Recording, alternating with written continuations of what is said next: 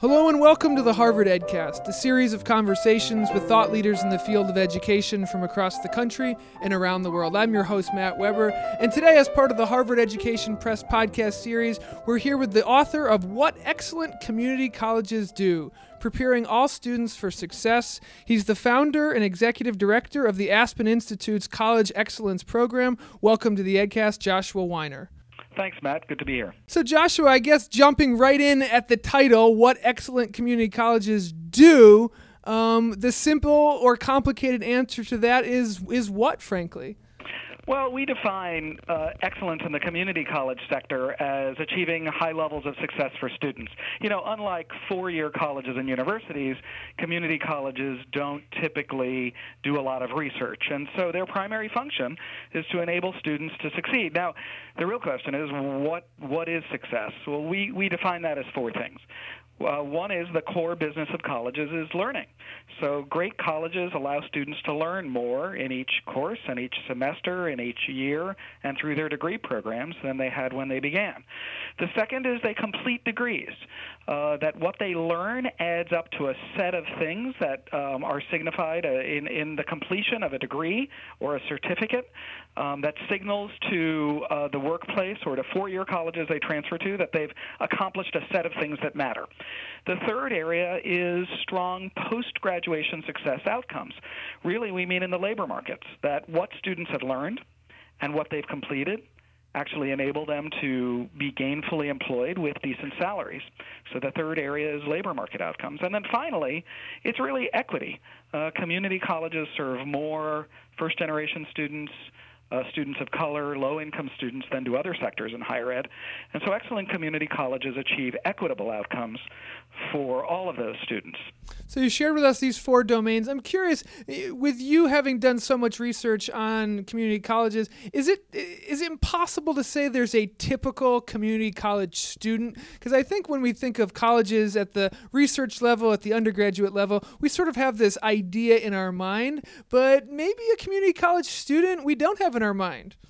I think that's probably right, Matt. The community college students are, it was Cliff Adelman who wrote an important report over a decade ago about community colleges who said there are really two different community colleges, one that's serving adult students who are returning to education and the other traditional age students. And so that's one difference that we have to acknowledge.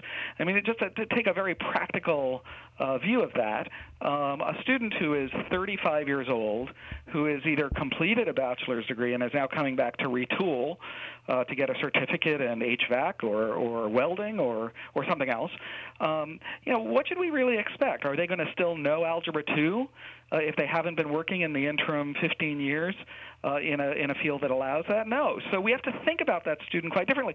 Similarly, they're likely to have a family. They're not going to be able to go to classes in the middle of the day.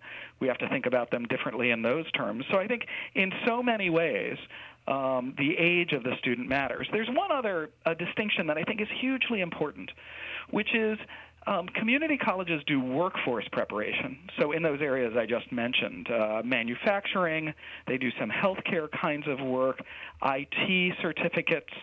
Those are fields that are directly tied to jobs, where they're learning competencies to get to jobs. There's a second reason people go to community colleges, which is quite different, which is to really finish the first 2 years of a bachelor's degree. And in that sense, they're really studying the same kinds of liberal arts that you would at a four-year college in the first 2 years. Students who are in that track tend to be more traditional age, but regardless of what their ages are, we have to think about community colleges as serving the career and technical education purpose and the first 2 years of a bachelor's education purpose. And it seems like community colleges are pretty nimble in the sense of they can really adjust to the needs of the society in general. And I'm curious, your thoughts on the evolution of the community college, just from when you were younger to now to where you think community colleges are going to go and where they're going to grow. Well, I mean, community colleges today serve 13 million students. Just to put that in perspective, that's 4% of the entire U.S. population. It's almost as many students as are in public high schools in the United States. That has grown at 4 times the rate of four-year colleges over the last decade. So it will soon be the majority of undergraduate students will be in community college. I don't think anybody who is in the baby boom or just after that, as I am, would ever have anticipated that. I think the second thing is just in the most recent years, community colleges have received a kind of attention that they've never received before. I don't think we've heard the words community college in the State of the Union address every year in any prior administration, whereas it is in each of Obama's State of the Union addresses. And so I think that signals a couple of things. One is that community colleges have come of age.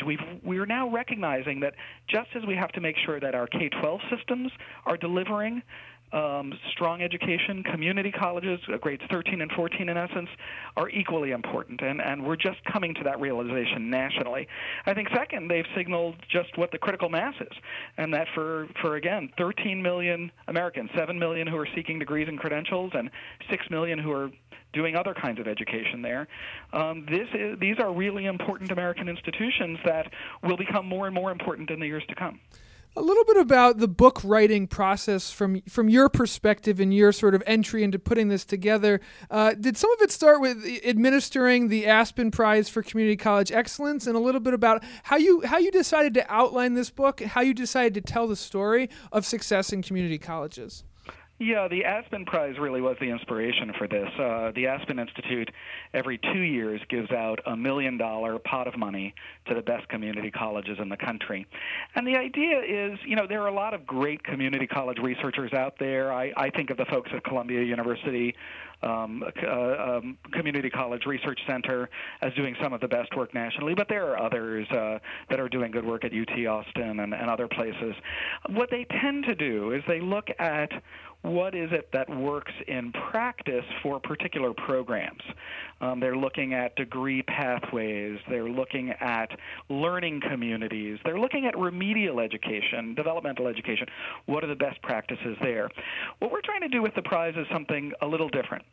What we do is we start with the outcomes, looking nationally at which community colleges have achieved the greatest outcomes, and then we drill down to keep figuring out which ones are achieving them best in each of the four pillars that we mentioned earlier.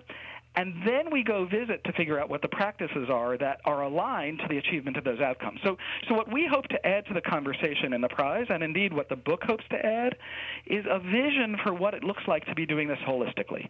Where are the colleges that are achieving success at scale for all of their students, who have really moved the needle on student success across multiple programs in multiple functional areas? And our hope is that by providing that picture and telling those stories, that we can help leaders and faculty and staff, and really students and everybody who's involved in the endeavor of delivering a community college education, help them understand what changes are needed to achieve excellence for student outcomes. You kind of answered my next question about who should be reading this book. You mentioned students, anyone interested in community college leadership. Is there a particular best way to use this book? Is it a great sort of leadership manual? Is it something that should be incorporated into classes on higher education administration? Or how do we sort of consume this book in the best possible way? Well, some of that will remain to be seen, but a couple of early ways people are already using it. It's being released at the end of February, but I provided advance copies to a number of folks. It is being assigned in classrooms about community colleges, and I hope this is written in an accessible style that raises really the tough modern issues that community colleges are grappling with, and in that way adds to the other texts that can be used for students. Secondly, there are presidents who are using it, distributing it to their leadership teams. And I even have one four-year president who I shared it with who's distributing it to their four-year leadership team. I don't think the issues of learning and completion and labor market outcomes and equity are unique to community colleges. So I would say definitely either students of the community college in general or of higher education can use it, and leaders can use it as a way of identifying the practices that really do lead to strong student outcomes. Those are the early returns suggest that those will be two practical uses for the book. I'm sure so many more to come. It truly does take this holistic approach. Now, I know the folks at Harvard Education Press would kill me if I didn't ask you, where can they buy the book, Josh? The book is available on Amazon and from Harvard Education Press directly through their website. Fantastic. What excellent community colleges do preparing all students for success. You've been listening to Joshua Wyner. Thank you so much for being on the EdCast. Thanks for having me. This has been the Harvard EdCast, a production of the Harvard Graduate School of Education. I'm your host, Matt Weber. Thank you kindly for listening. The Harvard Graduate School of Education, working at the nexus of practice, policy, and research.